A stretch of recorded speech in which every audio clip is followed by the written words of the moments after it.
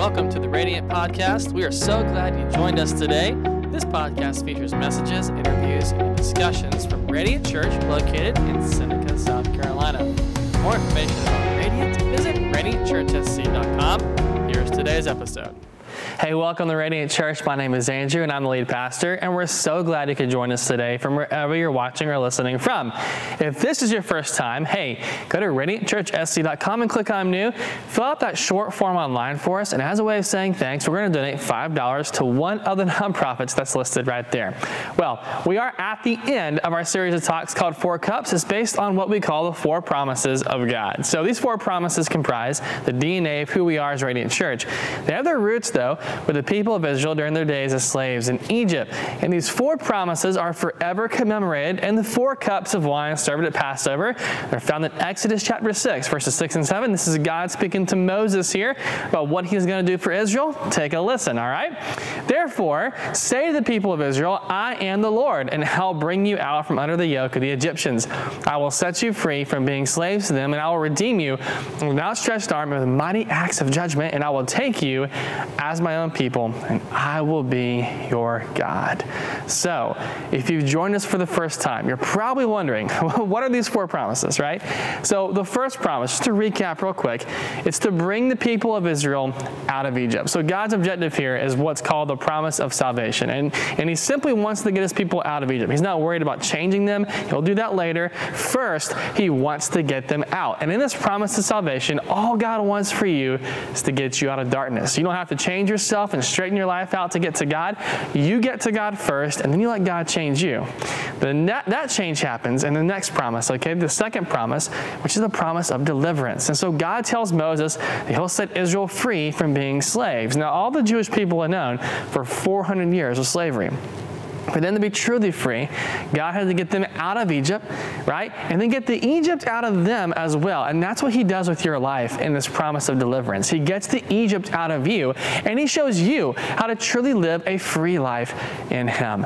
And the third promise is the promise of restoration. So God promised to redeem Israel. Now, redeem can mean a few things, but here we're referring to the act of restoring something to its original purpose and design. And so that's what God wants to do for your life. He wants to restore you back to your original design and purpose. We want to, we want you to live out your God-given purpose, right? Because that leads to this fourth and final promise. It's called the promise of fulfillment. And so God tells Moses that I will take you as my own people, and I will be your God. So you'll never know how truly great life can be and how fulfilling it is until you're with a group of people, a community here, okay, making a difference. And that's what I want to focus on here today. That my hope is you'll leave this talk with a firm understanding that you were made to make a difference. And in doing so, you actually reach the pinnacle of life. Like you'll find the meaning to life. I know that's a pretty big promise to give you, but I really believe you're going to understand when we're all said and done here today, okay? So here's the reality I want you to hone in on here.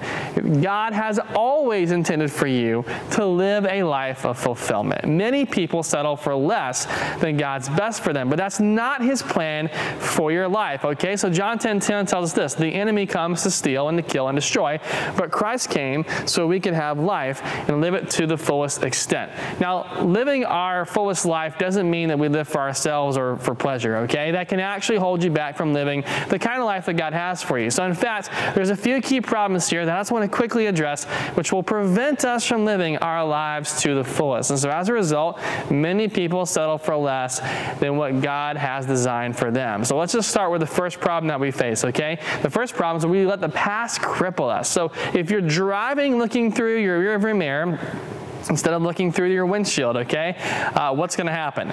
You're going to total your car, right? I mean, it's pretty obvious. So you can't see where you're headed. You can't move forward, right, if you're always looking back. And that endangers other people too, because you won't be able to get out of their way because you can't see where you're going, and you'll inflict all kinds of harm on them and on yourself. And, just nobody drives like that. It is so foolish to even try to do that. So why do so many of us try to move forward in our lives by always looking at what's behind us? See, when we're living our lives looking at what used to be and what we left behind, what we wish would come back, we end up crashing into new barriers and new conflicts and new pains and hurts. We can't get a handle on where we're headed because we're still stuck in what we left behind. Now, I can't think of any time in my life where this is more relevant than probably today, right? Because it feels like we left so much behind because of the enormous changes we dealt with last year as a society. And I feel for many of you, you wish it could all just come back, right? You want things to come back to how they were. But I got to give you a dose of reality today, okay? It's not coming back. We're moving forward.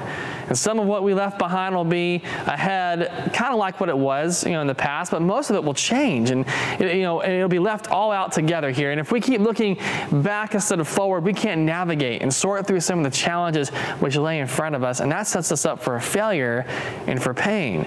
But of course, others live looking back on past hurts and problems and experiences, and they'll say things like, well, this is just my life, right? It was just a hand I was dealt. I'm here because of what this person did to me. But if you would look forward and move ahead, you can change your circumstances, man. You could choose to not allow the past to hold you as a prisoner and define who you are, that you're not defined by your mistakes and your tragedies and your pain, but instead, you're defined by the goodness and grace of God who's leading you forward, all right? And speaking of being defined, this is where the second key problem tends to come in. We let the culture define us. And if you're not living out God's plan for your life, then whose playbook are you living by? And I'll help you out here, okay? Because if it's not God's plan, it's either the devil's plan, the enemy's plan, right?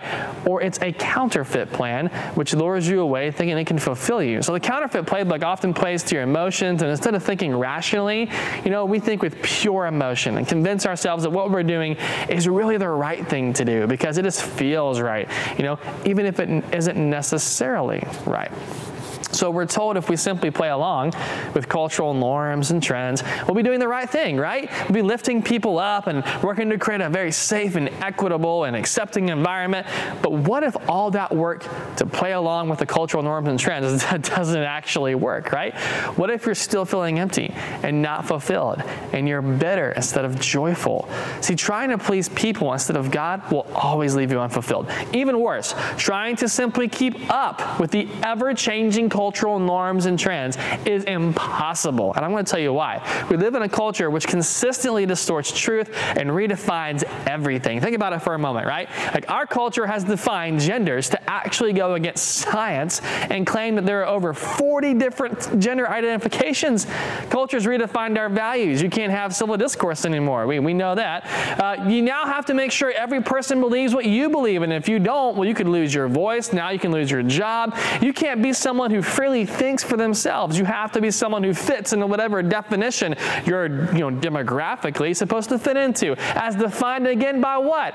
Cultural norms and trends. Paul, in writing to the Christians in Galatia, he says this about people who are trying to please God, right? He says this. He goes, hey, listen, verse number 10, I'm not trying to win the approval of people, he says. Not trying to please people. I'm trying to win the approval of God. If pleasing people were my goal, I would not be Christ's servant. We don't let the culture define us. We let God define us. And that starts with following Him with all of our hearts, and it carries over into our lives, right? And our lives are not to please the whims of people and culture, but to please the Lord, okay? Final key problem we face, and it's a pretty big one, we try to do life alone. So why is this a key problem? Well, because a lot of us try to do life with other people, and we've come to realize people inflict a lot of pain, right? And I'm not speaking to people choosing isolation or whatever. I'm speaking to those of us who will not allow intimate relationships and friendships to take place, We'll let people in maybe, but only so far, and we put this wall up and keep them at a distance. You can have dozens of friendships, but only have shallow relationships because of your decision to not let people deeper into your life. When we try to do life alone, it opens a door for the enemy. There's always a longer game that he plays. He's not trying to mess up your marriage, okay, for the sake of just destroying your marriage. There's a bigger, longer game he's playing. He's messing with your marriage. Why? So you won't trust anybody again. So you'll be suspicious of relationships and not draw close to anyone and never let someone in your life that close again, right? And so you'll forever try to do life alone and be unfulfilled. Ecclesiastes 4:8 tells a story about a man who didn't have any close relationships, and he worked hard and gained wealth, but he was discontented because, well, he was doing life alone. So what's the answer then to these key problems? Well, how do we live this fulfilled life? We have to walk in this promise of fulfillment. Now, doing a couple of things here, okay? And it's attached to the final cup of wine at Passover, which is called the cup of praise. Now, the Jewish word for the cup of for praise is Hallel, all right? It's where we get the word hallelujah from. One of the definitions of Hallel means to boast joyfully in the Lord. I can't live in the joy that God brings me if I'm not living life to the fullest. So to live a Hallel life is to live in God's joy, and that means that my life has meaning and purpose and is being fulfilled to the fullest. Anything less is less than what God has for you. So the Lord tells Israel in Exodus 6:7, he says, I will claim you as my own people. I'll be your God. So to live a Hallel life, you've got to find your people, right? Find your people, bro. Find the church community, the group, the right ministry team that you can fit on. You just can't find your purpose and do it alone. You've got to be part of a broader community. God is not speaking to individuals. He is speaking to a nation, a community of people. So you say, all right, fine. I got to find my people. I'm in community. Now what? Well, God says that I'm going to be your God. He partners with you to live out the purpose that he gave you. You're connected to God and others. You're involved in something that God is involved in. And at this point, I think you can actually discover the real meaning to life. And I know it's a big promise to kind of throw out there, and you probably don't believe me, but I'm going to show you here in just a moment. Let me introduce you to a man named Abraham Maslow, all right? Now, he was a psychologist who in 1943 created Maslow's theory of human needs. Every person has these needs, right? And we all have needs that are necessary and those that bring fulfillment. In fact, he grouped them into two groups of four. So the four necessary needs are deficiency needs. You have to have these to stay alive. So every person has a physical need. You need food and water. A safety need. You need to have protection, right? You ever heard the phrase safety in numbers? You have a love need. That's the third need. You need others in your life, relationships. And then you have a fourth need, an esteem need. You need comfort, compliments, that kind of thing. But remember, there's another group of four, right? Two groups of four. Now, Maslow called these next four fulfillment needs. And before I get to those, I should have placed an asterisk on this. He originally only had three in this fulfillment needs study. He had to go back later and add the fourth one. And we're going to find out why here in a moment. So the original three fulfillment needs are cognitive, meaning you're accumulating knowledge. That's fulfilling to accumulate knowledge, right? Aesthetic needs, taking in beauty and the arts, that brings fulfillment. And self-actualization. So we're fulfilled when we live up to and realize our full potential. That third need, Maslow thought, self-actualization, was the pinnacle of life. That if you reach that hierarchy, then you had not only discovered the meaning of life, but you began to live it out each and every day. But there was a problem to that initial study because Maslow discovered that, you know what, humans are behaving differently. There seems to be a greater fulfillment than just meeting and fulfilling your own potential. And he discovered there was actually a deep human need to leave a legacy, to live beyond yourself and leave your mark on the world. And he called that fourth and final fulfillment need the transcendent need. And he concluded the greatest fulfillment you can experience is to live a life beyond yourself. So let's frame it like this, okay? That God wants to connect you with a group of people doing something eternal, which leaves a mark. And he wants to put his spirit all over that, right? Living beyond yourself is the ultimate fulfillment. And it can only happen when you're with a community of people who are connected with God. So how do you live in the promise of fulfillment? Well, first, you have to realize that a life fulfilled in Christ begins with a calling. Every single one of you has a calling on your life. Probably never thought that before, but you have a calling. 2 Timothy 1:9 says that God saved us, and he what? He called us. He saved us, and he called us. Now, what did he call us to? He called us to make a difference. It's why you're here, right? People tend to lose their way when they lose their why. You lose your why, and you'll wander all throughout your life, right? You've got to know why you're here. And I'm telling you that God's purposely placed you here to make a difference, okay? Your calling stands on a cause as well, okay? Your calling stands on a cause. So God has more for you than just accomplishments. Acts 20, verse 24, Paul explains how a life is worth, nothing unless we use it to finish the calling God's given us. So do something which makes a difference, he's saying, right? Use your job, use your family, your skills, God's glory to make a difference. This is why you were given these things in the first place. And write this down here, people are the difference, right? You're using what God's given you to impact people's lives for eternity that's what matters. I don't want to just dig wells in Africa to be nice. That's a great cause, but it's not eternal. I want to dig wells in Africa while sharing Christ because people's eternity is on the line. That's an eternal cause there, okay? Here's the third step. And if you skip this one, you can't fully live out the promise of fulfillment. It must spread from me to we, from me to we. You got to find your tribe, your team, your place. When you serve on teams at Radiant, if you're in person, if you attend in person here, you're not serving alone. You have an opportunity to develop friendships, to get to know each other and to grow together. We call it the dream team for a reason, because two are better than one, as Ecclesiastes 4:9 tells us. I don't know about you, but I want to make a difference with people who want to make a difference too. If you come to church just to get a Jesus fix, right, to check your spiritual activity off your list, and I got to tell you, man, there's more for you than just that. And I want to challenge you to reach for more. Like, God has more for you than that kind of life. He wants you to make a difference with people who want to make a difference too. We are young as a church. Radiant is only 4 months old. I can't believe that, right? But we have a big God-sized vision for the future. We want to plant churches. We want to operate, the right kind of compassion ministries. We want to do missions work. We want to develop a culture where we value making a difference with other people who want to make a difference. You'll never be fulfilled until you make a difference with people who are also making a difference too. We spent a good bit of time during this series of talks in Exodus where the 4 promises were first given. But make no mistake, Jesus is the fulfillment of each promise. And each promise, remember, it's a cup of wine served at the Passover meal. So let's just end by jumping to Matthew 26, where Jesus is doing what? Celebrating Passover with his followers. Now there are 14 steps to the Passover meal, and the first step is drinking from the first cup of wine. It's the cup of sanctification, and it holds the promise of salvation. We talked about this in week 2. Before supper, you would drink the second cup of wine. That's the cup of deliverance, which of course holds the promise of deliverance. That's our week 3 talk. Jesus then breaks the bread during supper. And in Luke's account, we read that, when supper's finished, he takes the cup, right? The cup is the third cup of wine, which is always drunk after supper, when Jesus says, "This is my blood." And he's holding that cup of redemption in his hands. And that's the cup which holds the promise of restoration. That was last week's talk. But watch what he says here in Matthew's account. Matthew 26:29, holding that third cup of wine, he says, "I will not drink wine again until the day I drink it new with you in my Father's kingdom." It appears that Jesus did not actually finish the Passover meal. He did not drink from the fourth cup, which is the cup of praise, and that holds the promise that we talked about today, the promise of fulfillment. But why? Why did he not do that? Well, he said it in his last statement, that he'll drink it with us when we're together in heaven. We're the bride, he's the groom, Scripture says. Revelation 19:9 says, "Blessed are those who are invited to the wedding supper of the Lamb." Hey, there's going to be a celebration one day that's waiting for everybody who has said yes to Christ. And on that day, man, we're all going to gather together in God's kingdom, and we'll celebrate together.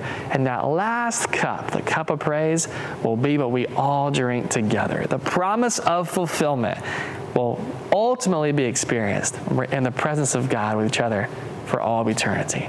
That's a pretty great promise, right? But maybe you're not sure if you'd even be at that celebration. You look at your life and you realize that you don't measure up. You've got too much baggage. You've done too many wrong things. Hey, you're in good company if that's you, because all of us can relate to that at some point or another, in some way or another too, right? We learned in the second week of this talk the promise of salvation. And we don't get our lives straightened out to get to God. We just get to God, and we let him make everything right in our lives. And so today, you can be sure that you'll be at that celebration that Christ spoke about just by getting to God and experiencing the promise of salvation in your life.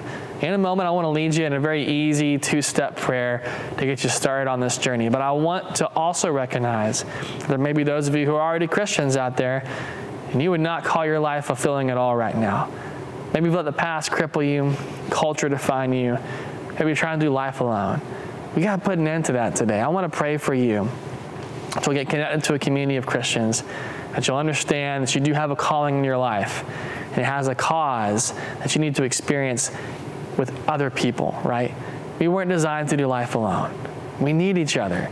We need to make a difference with people who want to make a difference with people, right? God wants that for your life today. So do I. So let's pray here together. Father, I thank you for each and every person who's watching and listening here today. Lord, for those who are watching and they would say, I'm not even sure if I'd be at that celebration that Pastor's talking about, but I want to make sure I am here today. I want to say yes to Christ. Lord, for those guys, I'm thankful for them. And the fact that that's you right now, we're going to start that two-step prayer. First, we're going to ask Jesus to be Savior of our lives. You don't have to repeat after me. You can say it in your own words, but we're going to say a prayer kind of like this. Jesus, I'm sorry for the sin that I've committed. Please cleanse me from my wrong. God, wash my heart. Make me new. Make me whole again. I believe you died for me. I believe you rose again just for my sins and to give me new life and victory. And I pray today that you will save me from my sin. That's making him Savior. And now we move to step 2. In step 2, we make him Lord of our lives. And we say a prayer like this. Lord, I don't want to call the shots anymore.